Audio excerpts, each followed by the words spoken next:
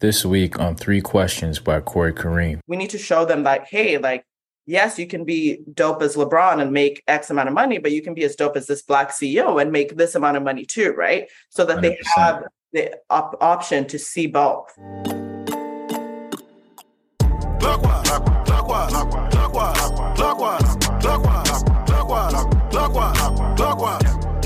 turn back. Only go clockwise. Never go back. Welcome back, guys. Welcome back to another episode of Three Questions by Corey Kareem, the show where we sit down with some amazing people who are doing some amazing things. And that's right, you guessed it. We asked them 3 questions, sometimes 4, sometimes 5. I know. But rather than, focusing on their wins or their successes, we talk about their failures, more specifically, the lessons that they learned from those individual experiences. So with that being said, my guest today is Stella Naggenda. She is both a yogi and a web developer. Such a unique combination. Stella has a powerful mission of spreading yoga awareness to kids in Uganda and helping more young Black people get into the tech space. So Stella, welcome to the podcast. Thank you. Thank you so much for having me. I'm so excited. Yes, absolutely. And for everyone listening, so I met Stella at the InvestFest conference in Atlanta. I was introduced by my guy, Junior Afori. Shouts out to Junior for that. And so, before we even get into this conversation, what was your take on InvestFest? What did you leave away with? What was your takeaway? InvestFest was amazing. It was one of those events. One, I didn't expect there to be that many people there. It was kind of crazy walking into these spaces and seeing like literally thousands of people, but not just people, like Black people that look like me, people that had similar interests and, similar goals in terms of what we're hoping to achieve. And like the speakers were incredible. I was so surprised by, we all know Steve Harvey, we know Tyler Perry, we know who these people are. Dame Dash was actually his like whole stage presence was just amazing. Just like how laid back he is, but also how much value he brought to the table. So it was so nice actually seeing them live and watching, just hearing their stories from like that raw perspective. Like I'm very much into looking at like celebrity interviews, Breakfast Club, things like that. But it was just very nice to actually see them in person and hearing their story and being inspired by that. Yeah, I share a very similar sentiment to you. One thing is I did miss the Dame Dash, which I'm sad. But you know why? Is because, to be honest with you, I didn't go to InvestFest to really listen to people speak on stage, with the exception of a few, like the Tyler Perrys I wanted to hear, the Don Peoples I was interested in, and a few others. But for me, I went there because I wanted to meet people like you. So a lot of times I was like, I got to divide my time. So I was like out in the hallways, just meeting, talking to people, networking. And that's where I met a lot of people, was like during those sessions in the hallways. So it was just like, I had to like give or take. And unfortunately I did miss Mr. Dame Dash, but I'm glad you got a lot out of it. Yeah, it's great. Awesome. So let's get into this. So my first question for you, Stella, is how do you get started in both tech and yoga? Like what ultimately inspired you to do both of those things? Honestly, it's funny. They're 2 very different journeys, just in terms of how I ended up there. So one is very much ego-based. Another one was like almost a matter of desperation. Interesting. So almost 2 polar opposites. So when it comes to yoga, growing up, I did a lot of cheerleading. I was an NCAA cheerleader. Get out of here. What school?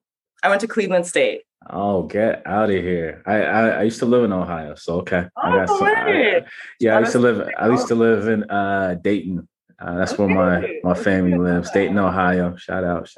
But yeah. I love that. I love Ohio. Okay. Like I went to, I'd done cheerleading my whole life, whether it was in high school or competitively. Like at one point I was doing cheerleading 6 days a week in high school. And so when all of that kind of stopped, I was like, okay, well, what now? Like, what can I do to not only like keep up with like my athletic abilities and things like that, but also like to be somewhere where I felt like I belonged. So like I didn't want to do dance. I didn't want to do any of those things. And I randomly stumbled. I was in Stockholm, like 2007, I think. I stumbled upon like a yoga class at like a fitness, like almost like a Good Life. Right. Over there. So it wasn't like a specific yoga studio, but it was a yoga class. And I was like, okay, let's try this out. I was with my best friend. We took the class and I was like, this is feeding my ego because like with the flexibility and all that stuff, I was like, oh, I'm so good at this. Got it. So that was kind of like what started me in that journey. And it's funny because yoga is the polar opposite of that. Like yoga is not you're not supposed to feed your ego. You're not supposed to like kind of engage in all of that stuff, right? For me, it was very much, like I ended up there because of my ego, but then over time, it's like my ego is not to say that's like, it's basically one of the things that I've learned to kind of get rid of through the practice, which is nice. Right. And it's a funny thing. So Junior not introduced me to yoga, but he was opening up like a fitness studio and he had yoga classes. And from when I was in college, so I went to college in New York, and people, like I had a boy who used to tell me so much, hey, Corey, you should do yoga. And I was like, man, that's for like soft people. Or it's so easy. I'm like, yoga, come on. Many years later, finally do my first yoga class during the pandemic, 2020. And I was like, whoa, what? I was like, this is a lot harder than I thought it was going to be. Like, wow. And you know what? I'm glad I had that experience because I primarily got into it because I tore my Achilles just before the pandemic, maybe like 4 or 5 months. And it just showed me the value of just stretching. And then so yoga allowed me to kind of lean more into that. And now I do a few of those exercises continuously, even though I haven't been to a class in a while. So that's my little connection and story. I love that. Love that. Now let's talk about the tech side. Like, how'd you get into tech? So tech is one of those things, like I've always kind of been interested in it. So it started with really MySpace. It was like back in the day, MySpace, people would tap my shoulder all the time when it came to like the scrolling backgrounds, the music in the back, graphics, images, whatever. And that's really where it started for me. So a lot of people were like, hey, I need your help. How can I do this? So I would go in, modify the HTML code, add, remove things. And that's really where it started. That was like my first experience with coding. And then fast forward several years, obviously, because MySpace is long gone. I went to Canada learning code. I was working at a tech company in Liberty Village. And one of my friends' now husband, was working as a teacher at Canada learning code. So I decided he was teaching the women's learning code segment. Right. We should go check it out. Like they do HTML, CSS. Like it's super basic. I think it was like a 2-day course. And she's like, yeah, come check it out. And I was like, I'm down. Took that course. And then from taking that course, it ended up being me being taught in their condo in Liberty, where he would just run sessions with us. I think we did probably about 5 or 6 sessions before like that kind of ended. And then I was like, let me just continue on for fun at home. You know, like when I find the time, like this is interesting. It's like small little things. And of course, it was very reminiscent of like my high school days and like on MySpace, right? Right. And then the pandemic hits.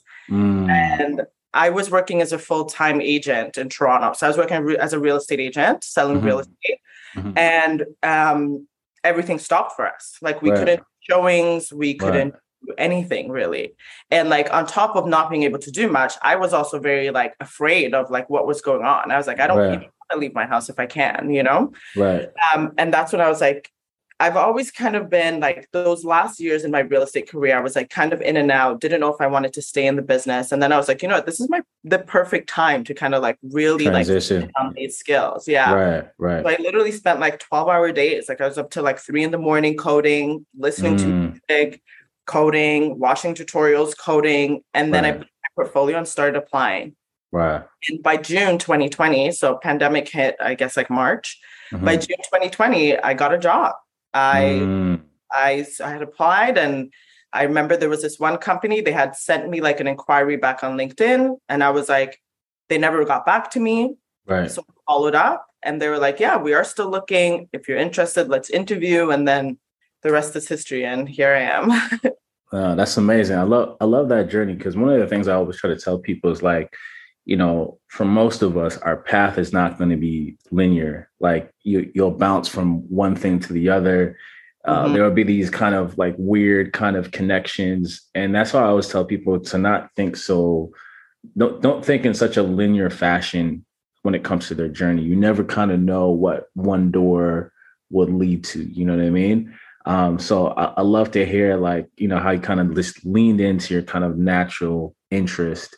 And then, the pandemic happened, which is like, I feel was like a low key necessary evil for a lot of things, because it allowed people like yourself to kind of explore certain passions that they were thinking about and, go full time or go full force into it. So that's a great story. Now I have a question for you. Being that you have a tech background, you're a yogi, do you have any aspirations of kind of combining the two? Has that ever been a thought? I haven't really thought about that. Just because the way that I see it, I feel like yoga it should be accessible to any and everyone. And I feel like when it comes to tech, there's definitely limitations with that, right? And who has access to tech and technology. And even the viewpoint or standpoint, like you might have a device, but do you understand what's going on like behind the screen, right? So no, I haven't really thought of that. Like for me, yoga has just been like a no equipment, like kind of like you said, like I still adopt these practices where I have like my stretching sessions or whatever. So I've never really thought of that. No. Right. Because the reason why I thought of it is because this week, literally, in my office, we had virtual meditation.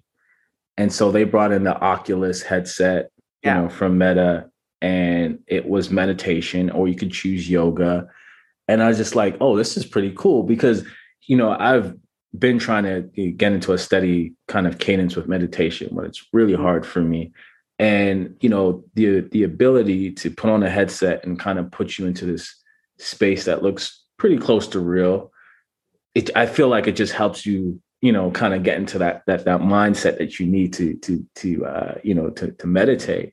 And so that's why I just thought of like, hey, maybe there's a way to merge these two, because obviously Oculus has their thing, but when you brought up the word accessibility, you bring up a good point. So I was like, what if there was a way that you could create like a center or something like that, where people could just come in and have that experience, and that way that would be more accessible. Yeah, no, I totally agree with you. And I feel like that's the beauty of like people in the tech space, and like how that's kind of changing and how we're merging the two, right? Because especially like with the pandemic, we saw a lot of like teachers being like, okay, well, how can I continue my practice? How can I continue to reach out to my students? And they leaned on tech in order to make that happen, right? So there definitely is power in the fact that there are these tools out there.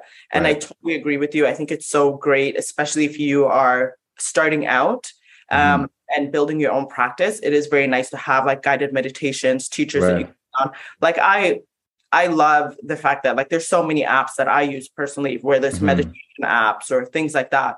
So there definitely is a great there's a great like overlap already, and it definitely can continue to be built on. It's just not something that I myself have like sought out to do. Like I definitely love like the in-person connection and just the no devices, the no 100%. I definitely feel it. So moving on to question 2. So why is spreading yoga awareness in Uganda important to you? Yeah, such a good question. So I'm a certified yoga teacher, and I teach kids yoga in Uganda. I teach to at-risk youth in the inner cities. And when I first started teaching, it was literally just me trying to escape pandemic winters in Toronto. I ended up in Uganda. And then kind of fell upon this opportunity to teach kids. And then I realized that a lot of the kids I was teaching, I mean, it didn't take me long to realize. It was like, as soon as I got there, I was like, well, they don't have yoga mats. They have nowhere to practice. Like, how do we do this, right? And like I mentioned earlier, yoga is very much no tools needed, no equipment needed kind of thing. So it wasn't a huge issue, but I definitely saw an issue with the fact that, like, just from a safety standpoint, like they weren't like they were practicing on like almost like rubble or rocks and things like that. But they had such a dedicated practice. So for me, it was more the importance of bringing that to the region was like, I know how difficult the pandemic was for us here in the Western world. And when I came to Uganda, I noticed that like these kids, because of the government down there, they were on lockdown for way longer than they needed to be. And these are kids that are like in public schools, like the private school kids. Like if you had money talks in Africa. If you had money, schools were back open, private schools were back open, things like that. But kids that weren't in these, you know, super expensive private schools, international schools, they were the ones that stayed home for like, I want to say it was almost like a year and a half. Oh, like, wow. Yeah, like way too long. Yeah. And for me, I was like, what toll is that having on their mental health? Right.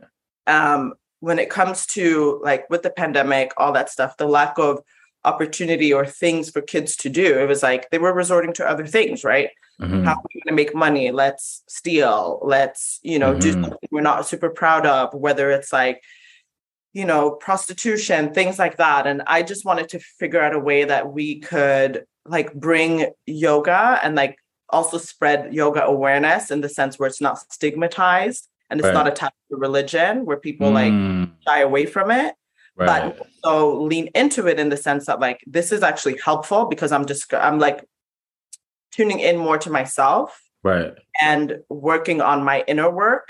So that as you face those adversities in the world, like as that comes up, as it naturally does, you have a better foundation in which to tackle these issues or these problems, or as life kind of like, you know, keeps throwing you rocks. So I wanted them to, the importance for me was really just like ensuring that there's more than just, you know, whether it's religion or things like that. Like I wanted to implement a physical practice for these kids, but also something where they can, stay active, move their body, super important.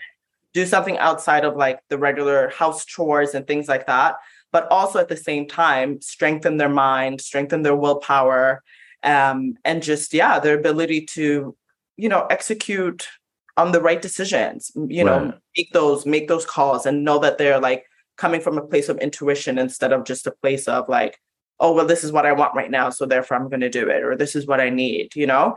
Yoga is very much, it builds a lot of resilience mentally.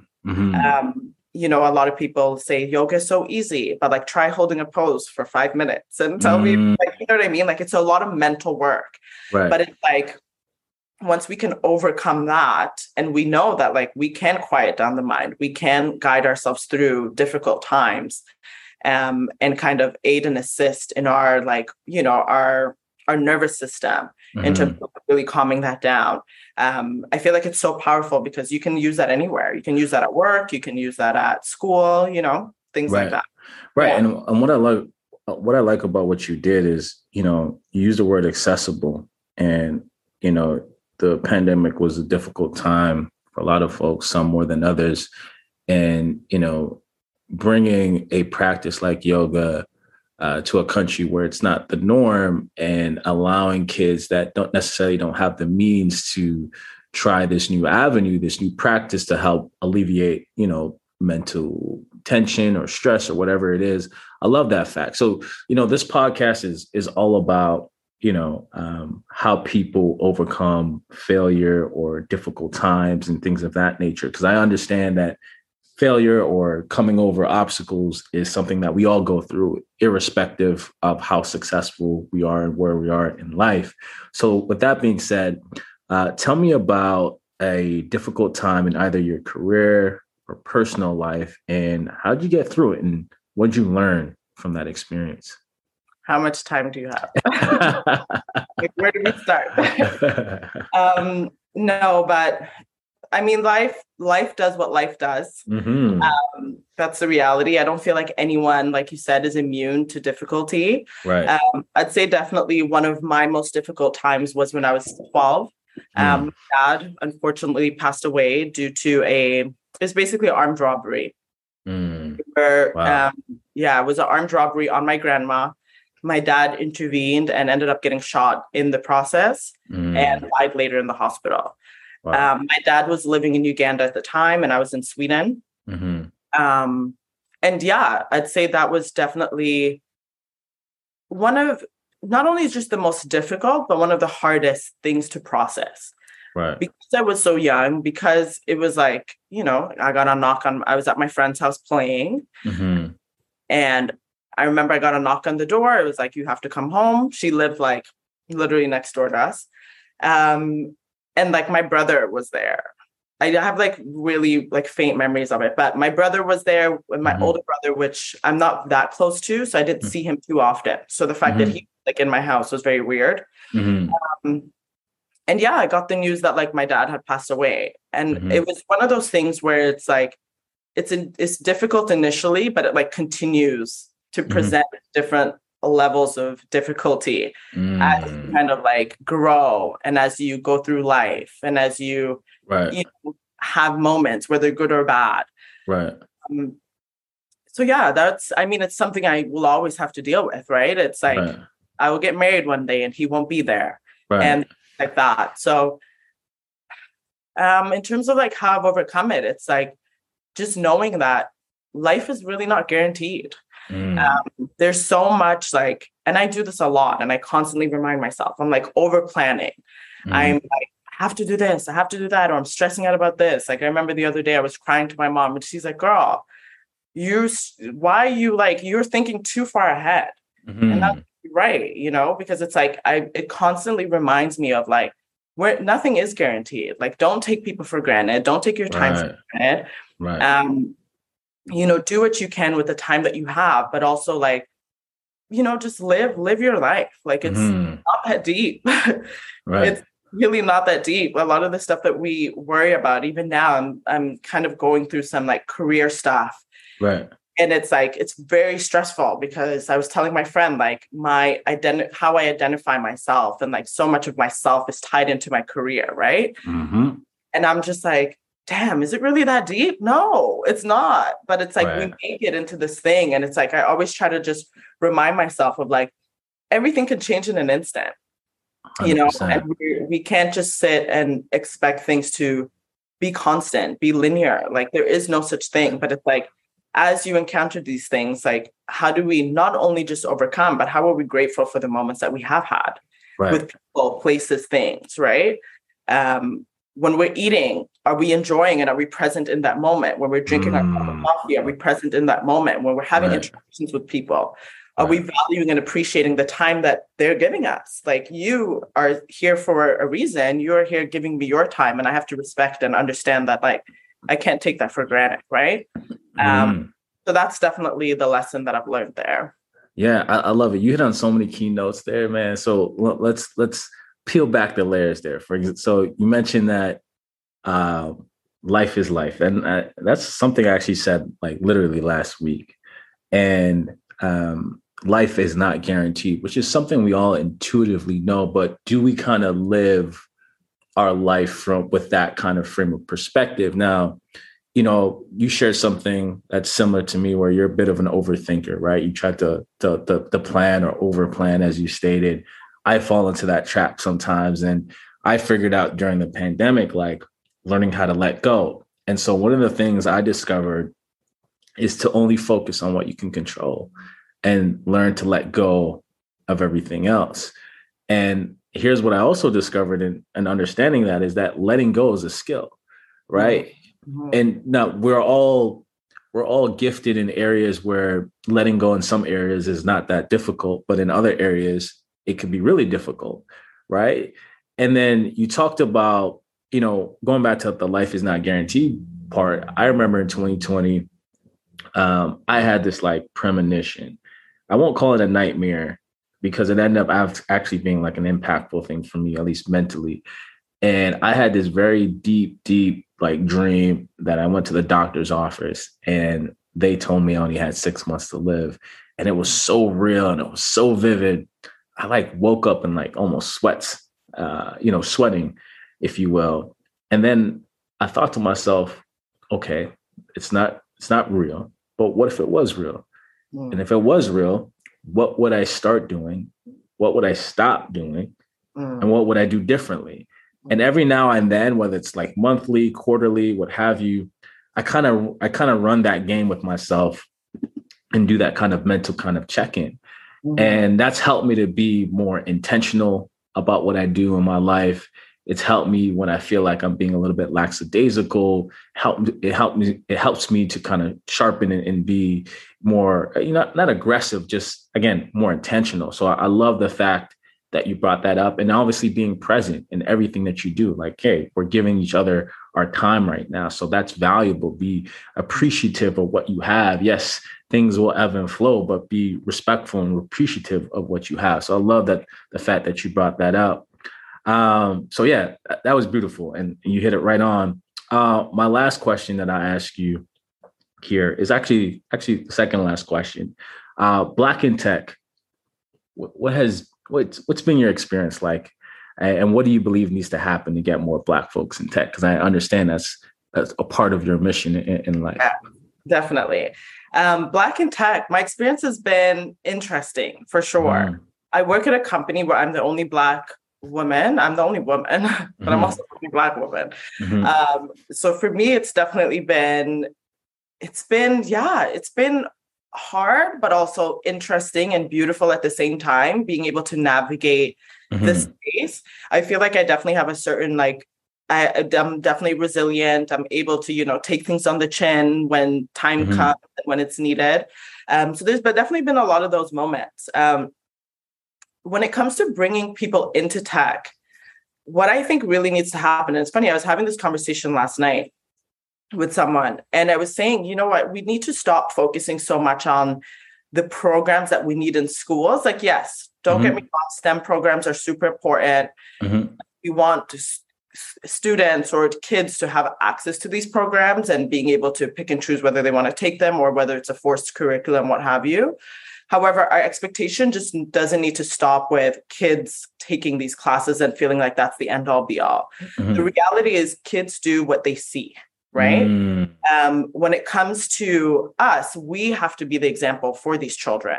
Because I didn't grow up with anyone in tech, like in my family. My dad was an engineer, but like civil engineer, right? So it's like, for me, it was like computer science was never even a thought. Like when I was picking programs, it was never occurred to me.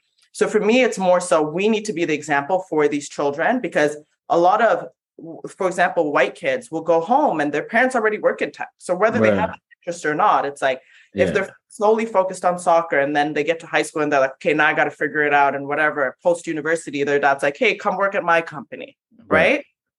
While you figure it out, do an internship here. If we don't have access to that, or we don't see people in our community doing those jobs, it's going to be that much harder for our children to then be interested in pursuing these avenues or these careers. Because the reality is, when you're 8, when you're 10, are you really thinking about what you want to do for a living? Not really. Like, yes, we can build on those skills, but also we need to be the examples, right? We need to show them that, hey, like, yes, you can be dope as LeBron and make X amount of money, but you can be as dope as this Black CEO and make this amount of money too, right? So that 100%. They have the option to see both. And I feel like that's what it really comes down to. I feel like it's up to us to not only like continue in our careers, but also encourage other Black people to come in and then just be those examples, be the walking examples. Like it's, once again, it's not that deep.